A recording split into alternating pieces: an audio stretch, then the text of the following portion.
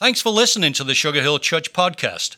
To hear more sermons and to find out more about our church, please visit sugarhillchurch.com. If you have your Bibles today, find the book of Acts. Matthew, Mark, Luke, John, Acts in the New Testament. And we'll be in chapter 2 today, talking about a new kind of old church. I don't know about you, but I love being a part of a fun church. I love being part of a church where there's a spirit here. I've been doing church work for about 27 years, and I've never experienced anything like what's happening here at Sugar Hill Church. And it's just good to see. It's fun. It really is. It's great to see people who love being part of a church that's doing so many wonderful things. Ladies, I can't tell you enough how much you want to make sure that you sign up and get your ticket for Simply Christmas. It's Thursday night, December 11th.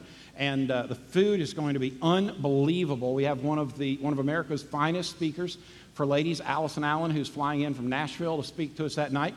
There's only room for 320 ladies, so I encourage you, get your tickets bought in a hurry. If you're wondering, hey, Chuck, is this like the Christmas things we've done for ladies in the past where I got to decorate a table? No, all you've got to do is show up. Right? Buy the ticket, show up, that's all you got to do, and have a great time. You can go to the table right after the service. You can go online and do that, but don't miss that. And guys, I'll see you tonight at 5:30. But it really is good to be a part of a great church. In Acts chapter 2, we read the story of what the original church looked like. When Jesus left his apostles and they were starting the church, we get a picture of what the first church looked like. And today, what our job is and what our role is in this service is to give this comparison and look at how does that church compare to this church and how does this church compare to that church. Now, it's important to grasp, before we get into the details of this text, to grasp this one teaching, which is really very practical, and that is one of the things that we learn from the Bible about the church is that the church is not something you go to. Now, we say that in our American vernacular. What are you doing on Sunday? I'm going to church, right? But we don't really go to church. We are the church. The church is not a building. It's not a budget. The church is not the pastor or the worship team. The church is not projectors versus hymnals. It's not hymns versus praise choruses. It's not Sunday school versus groups. That's not the church. The church is you and me. And the way we know the church and the way the community knows our church and the way the world knows the church is how the world knows us. And how the world knows us is how they see the church. I mean, Scripture says that the world will know us by how we love one another. And so the question would be, how does this world know us? Do they know us in love or not? Do they know us as a church that has always in a problem, always in a fight, always in a predicament? Or do they see a church like Sugar Hill Church and say, wow, I'd like to be a part of something like that. Look what's going on there. I mean, this is a pretty amazing place. You know, Billy Graham, in the height of the Cold War, went to Russia to speak with their leaders. And when he got done, man, he caught a lot of flack from the American Religious Society. And in the media, one guy called him out and said, Billy Graham just set the church back 50 years. And so in an interview, somebody asked Billy Graham, said, Dr. Graham, what do you have to say to the person who said you just set the church back 50 years because you didn't attack social problems, all you did was preach Jesus? And he said, I am so disappointed.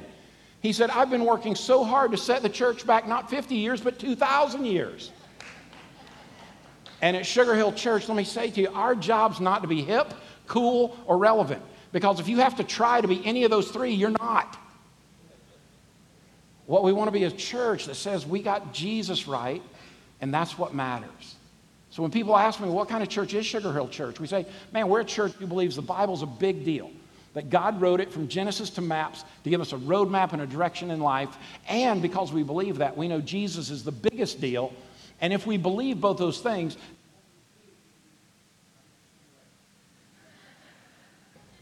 Sam, are you playing with me? All right. So if we believe that, then we're going to go act like it and serve people here and around the world, right?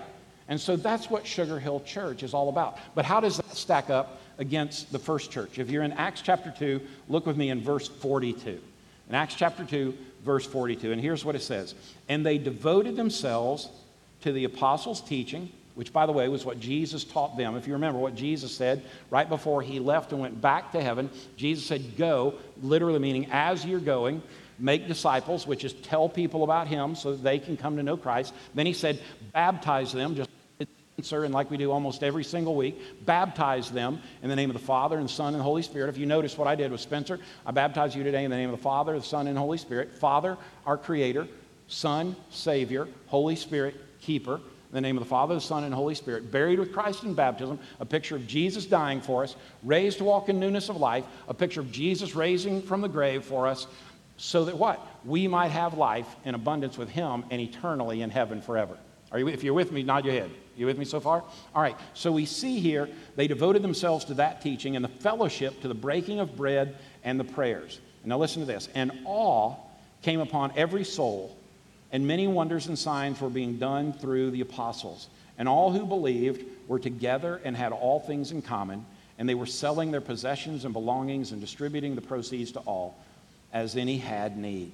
And day by day, attending the temple together and breaking bread in their homes, they received their food with glad and generous hearts, praising God and having favor with all the people. And the Lord added to the number day by day those who were being saved. Did you know just yesterday, 2 students in our student ministry, one prayed with Anissa Lottie, a young lady, one prayed with Trip Atkinson, a young man.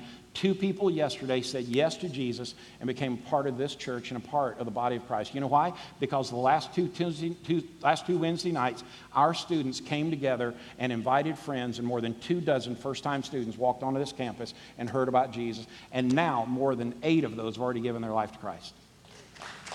You see, that's what happens when we keep the main thing the main thing. Now you'd say, well, Chuck, I got to tell you, Sugar Hill Church is not a perfect church.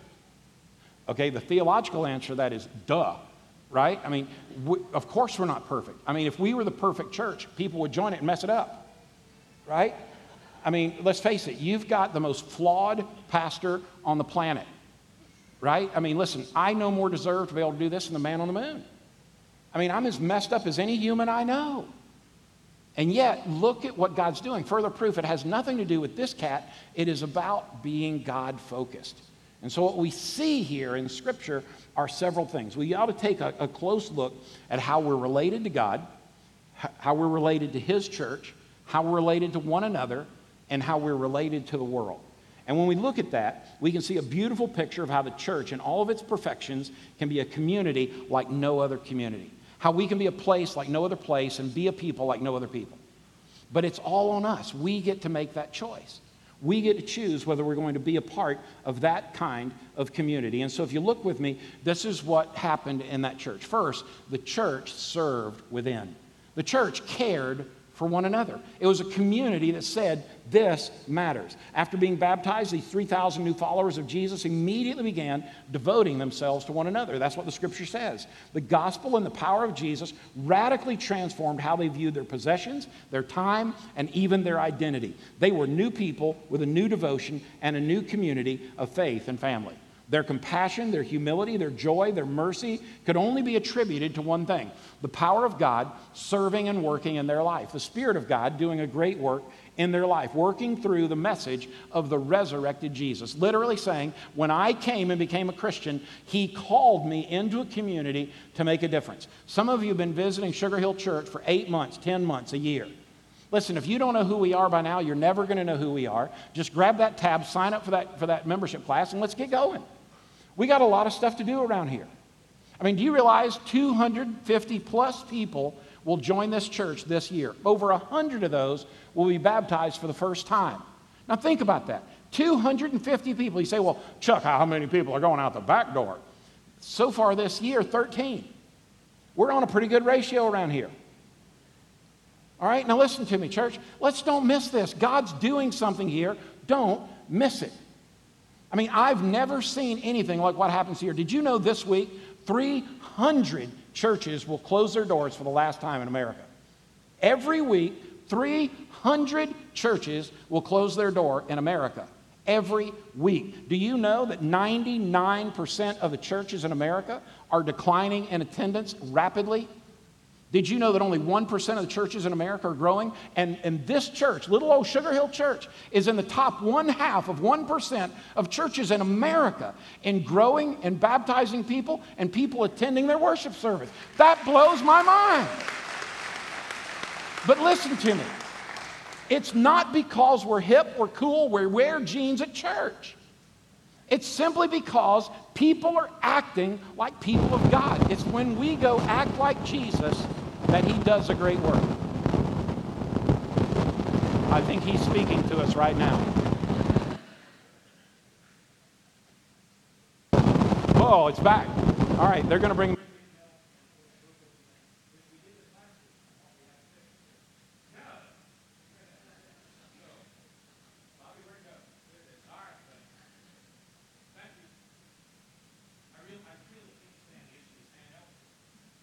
It really does make me feel like Jimmy Swaggart. Ha!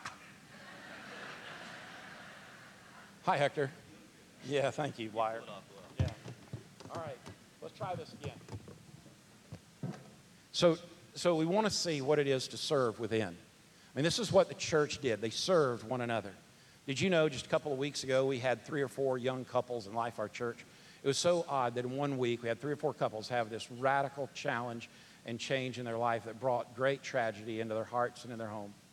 Before me, before Bobby, before Hector, before Tripp, before any pastor could even get there, groups of people that they're in Bible study with were already there, caring for them and loving on them and ministering to them, letting us know how to care, because it was a community that said we want to be a part of something that's bigger and better than us. This healthy picture of unity and compassion, it flies in the face of everything we know of the individualism in the American life today, where it's all about me. I mean, in between services, after hearing this sermon, we had a lady go up to the lady selling the ticket at Simply Christmas and just bark that she was upset that she wasn't going to decorate a table. And I thought, oh, dear God, really? Didn't hear a word. You know, I just wonder how many times we see the church in that light. And yet, what happens in the American church is we always want something from the church instead of remembering we are the church. We are the church. We're here to care for one another. Last week, I threw out 10 hats and said, we got some young families in desperate need. And I said, would just 10 of you come up, bring $100 and buy a hat, and all of this money will go directly to help those families. By Monday evening, that had become $3,500. People trying to minister and care for people in need. That's what the church does. That's why the church is here. This week, we're about ministering to people. There are people in this church today because somebody reached out and cared for them and loved on them and ministered to them. That's what the church looks like. A healthy picture of unity and compassion. But I got to tell you, when God saves us, when he calls us into a relationship with him, this personal devotion to his community isn't an option. It's not like we have the choice to be angry or upset because this is his church that we get to be a part of, and we're a reflection of him. And people know the church by us. And so we are called to have this healthy inward perspective. Listen, I agree when people say the church exists for people that aren't even here yet. I agree with that, but not in total. We agree for people that aren't here yet, but we also are here for people that are here, to care for people and minister to people and love people and disciple people and grow up together and do life together and experience the power and the goodness of God together so that we might go out there and reach people that aren't here yet. But listen to me, a great church doesn't do one over the other. A great church does both simultaneously. We love and care for each other, and we go out there to share Christ with the world. That's what a great church does.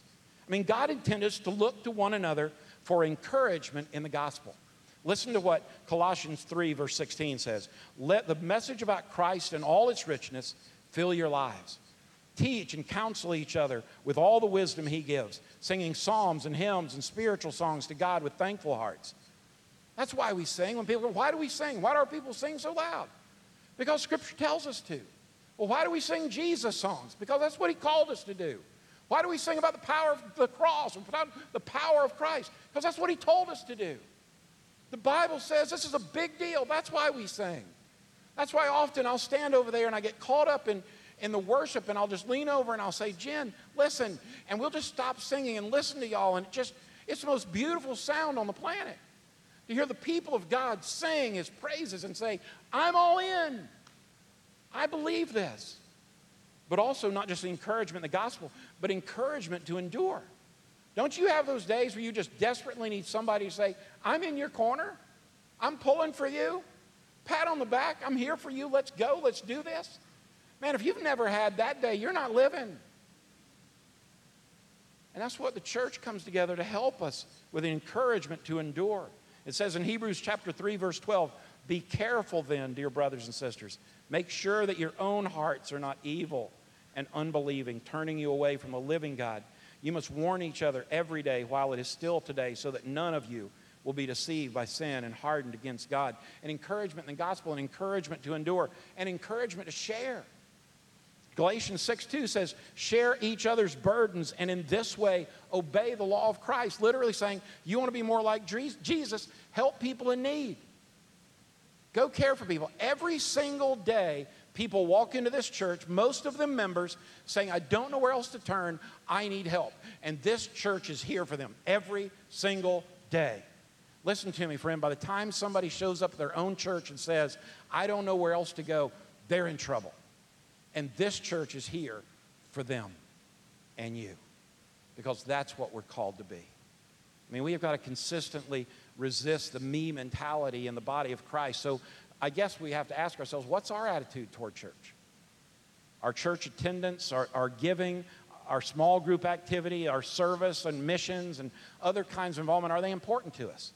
And so how can we be a blessing to somebody else in our faith family? Who can you think of that goes right in your mind? Man, I need to be an encouragement to them. I need to be a help to them. I need to be able to serve them. I need to be able to love them. And you say, well, you know what, Chuck? You don't know how busy I am. God didn't give us an out on busyness. As a matter of fact, part of the teaching the New Testament would say, if we're so stinking busy that we don't have time to serve people in need, you're too stinking busy. And Jesus would say, wait a minute. When I look at that attitude, how can you be a blessing to those around you in your faith family? We're a church that needs to serve within. But secondly, that church and our church needs to be a church that remains God-focused. We need to be constantly focused on Jesus. People ask me all the time, Chuck, when are you going to preach on that social issue and this social issue? And when are you going to preach on this issue? Let me be clear. I don't have to. I preach on those issues every Sunday because I believe in all my heart, if you get Jesus right, you'll get everything else right. If the church gets Jesus right, we'll get everything else right. If our hearts get Jesus right, we'll get everything else right. And so at the end of the day, you say, well, what do we have to do to get Jesus right? We've got to be God-focused, Jesus-focused, and everything we do ought to be directed by the direction of God himself. And he gave us a word that says this is how you do it.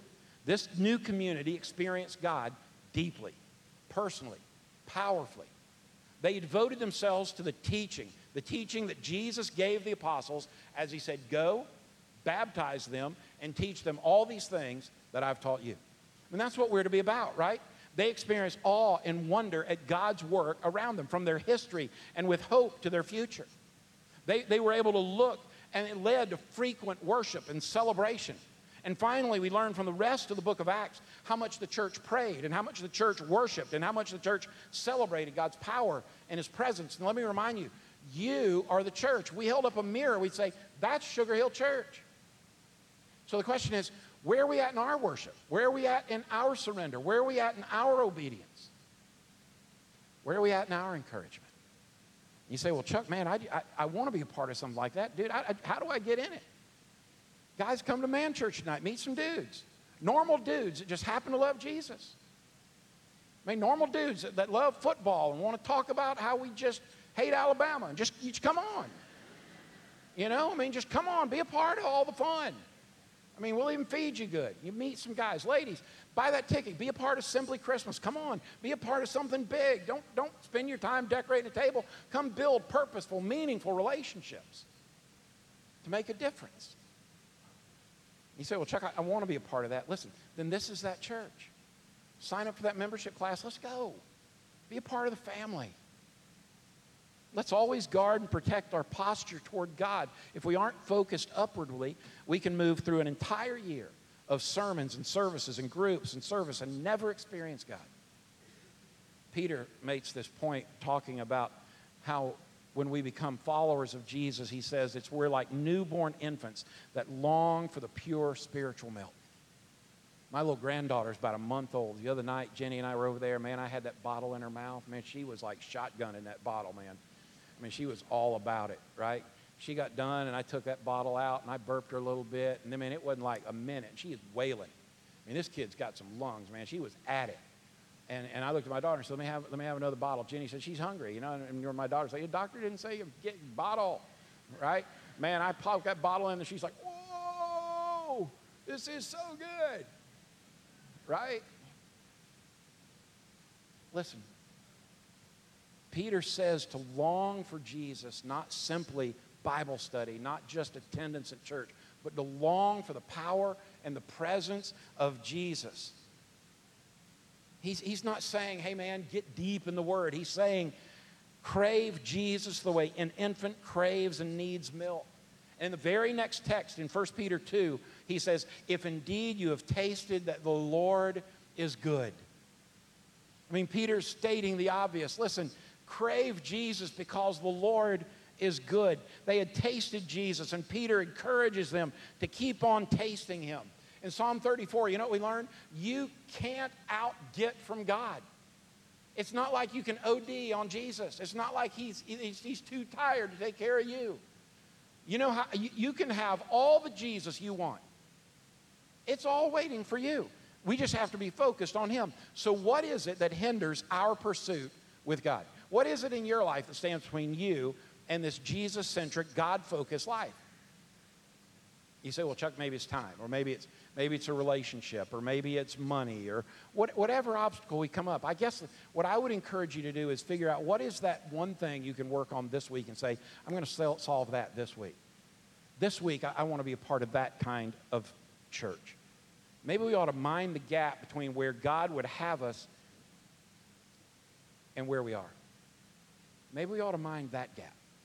Maybe we ought to figure out what is it that we need to do to get from where we are to where God wants us to be so that we remain a Jesus-centric church.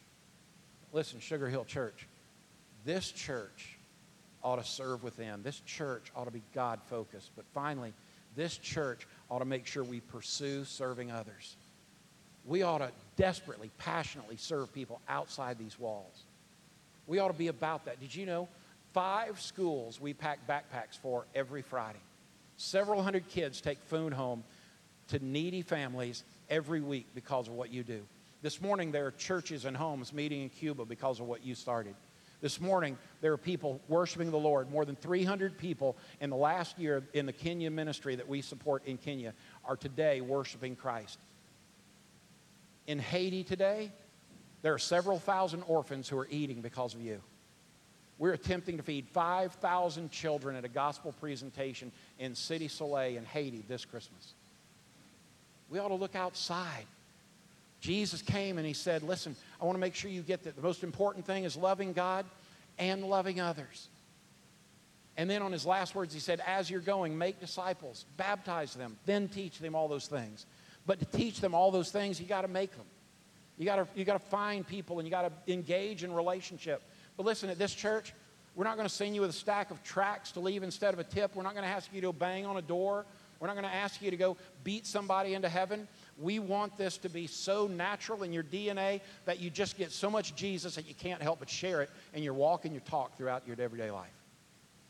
Because it ought to be natural to us, because we're out there to serve other. By the way, this new community not only moved toward God every day, they moved toward the world every day. They moved out there with a purpose. This teaching comes on the heels of Peter's sermon at Pentecost, and it precedes the story of the church's expansion all throughout Jerusalem and Judea and Samaria and to the ends of the world. And also in verse 47 in Acts chapter 2, it says they had favor with everyone and that God added to their number daily. They grew because they served.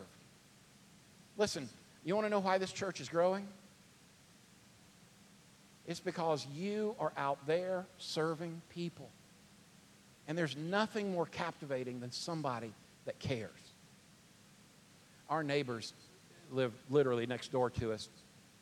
Man, their family situation is funky. You know, it's just a little different. Some of y'all are like that, aren't you? I mean, my family situation can be a little funky. And this little couple was engaged to get married and found out that she was expecting well before the wedding. And so the parents totally disowned them and blew them off. And Jenny had a broken heart for this little girl. And so she began to minister to this little girl and care for them. And on Halloween night, this little couple showed up at our door while we're sitting on the front porch doing trick-or-treating, and walked next door with her to that family and saw restoration come to a home. Look right here, church. That's what the church looks like. Church isn't what happens in here on Sunday morning. It's not whether you raise your hands or clap. That's what the church looks like. In a messed up world, healing and hope and restoration, that's what the church looks like. This week, we helped 2 homeless families in our community. This senior year, we went to a local school where seniors, their families didn't have had enough money to do senior pictures. And our folks set up photo booths and took pictures for those kids so they could have something. That's what the church looks like. That's the kind of church we want to be, pursuing, serving others. Jesus came to seek and to save. He said he saves us to send us out and engage people with the gospel, normal people loving Jesus. And they did this, and we're called to do this as we learn the art of hanging out and being normal with folks that happen to love Jesus. You say, well, Chuck, listen, I'm not all about that sharing Jesus thing. I'm not all about that kind of deal. I'm kind of a private person. That's cool. You're going to eat 21 meals this week. Who are you going to have one with that just needs you to care for them, love on them, and encourage them? I mean, you got to eat sometime, right? Who is it that you're going to try to reach out to this way? You know what I would encourage you? I'd encourage you to look at this way. What if, as a church, remember, we're the church, what if we were to decide to do a few things? Let me give you a few thoughts. Number one, what if we decided to be nice?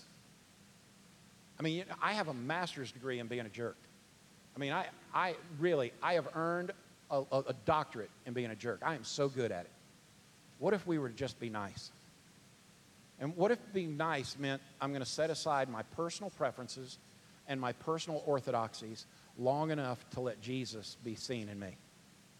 What if that were to be nice? We'd grow by 10% next year if we were just nice. What if not only being nice, what if we chose to be gracious? What if we decided instead of proving that we know everything there is to know about everything and that we're right about everything, what if our attempt was to make things right in the name of Jesus instead of proving that we're right? What if we were just to be gracious? What if we were to be forgiving of somebody that's chosen to hurt our feelings or wound us? Or maybe they didn't even know it, but what if we were to choose to be in our heart to be forgiving to somebody this week? What if we chose to be helpful? There's a need that somewhere I can meet. I mean, some of you guys are saying, you know what, Chuck, I'm never going to share Jesus with anybody. I'm a private dude. Good, then go cut an old lady's grass. Go clean out a widow's gutters. Go help somebody in need with a bag of food. As a matter of fact, this box I've got right here, this box of food, the North Gwinnett Co-op has 500 requests for these boxes. There's $30 worth of food and a $20 gift card in there to buy meat for Thanksgiving. 500 families in our community have asked for help and qualified for help and in need of this. And we're just simply asking our church to do 200 of them. Let me just stop and say, I'm embarrassed by 200. This church ought to do all 500, and we ought to rise to the occasion and make it happen. And you say, well, Chuck, I can't do $30. Then do 20. I can't do $20. Do half of 20. Some of you can do 5 or 10 50s. But you know what? If anything is ever said about this church and community other than you're the church across the street from the car wash, dear Lord, I want that car wash torn down so bad.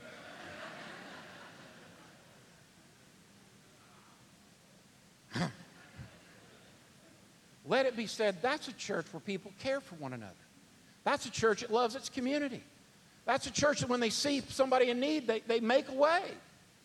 And they go get it done. I mean, is there somebody in your life that you need to do that with and be the church this week? In this season, for this day, in this moment, may we be that church. May we be those people that our world sees and is captivated by it. But we, me and you, we are the church. We choose every moment of every day. We are Sugar Hill Church. Let's be that church. Let's be those people. Father, thank you. I pray today that each of us would make this conscious decision to join the effort of what you're doing in our midst. We make a conscious decision, whether it's buying a box of food or a gift card, whether maybe it's coming to a group with the men tonight or coming and be a part of the women's ministry, or maybe it's a part of serving our neighbor or caring for somebody across the street. Maybe it's part of helping feed kids in Haiti this Christmas or going on a mission trip. Maybe it's just literally walking next door and extending grace. God, speak that truth into our lives as to what you want us to do. that we might look like the church and act like the church and react like the church. And we do that in the name of Jesus, our King, our Savior, and our Lord. Amen. Amen.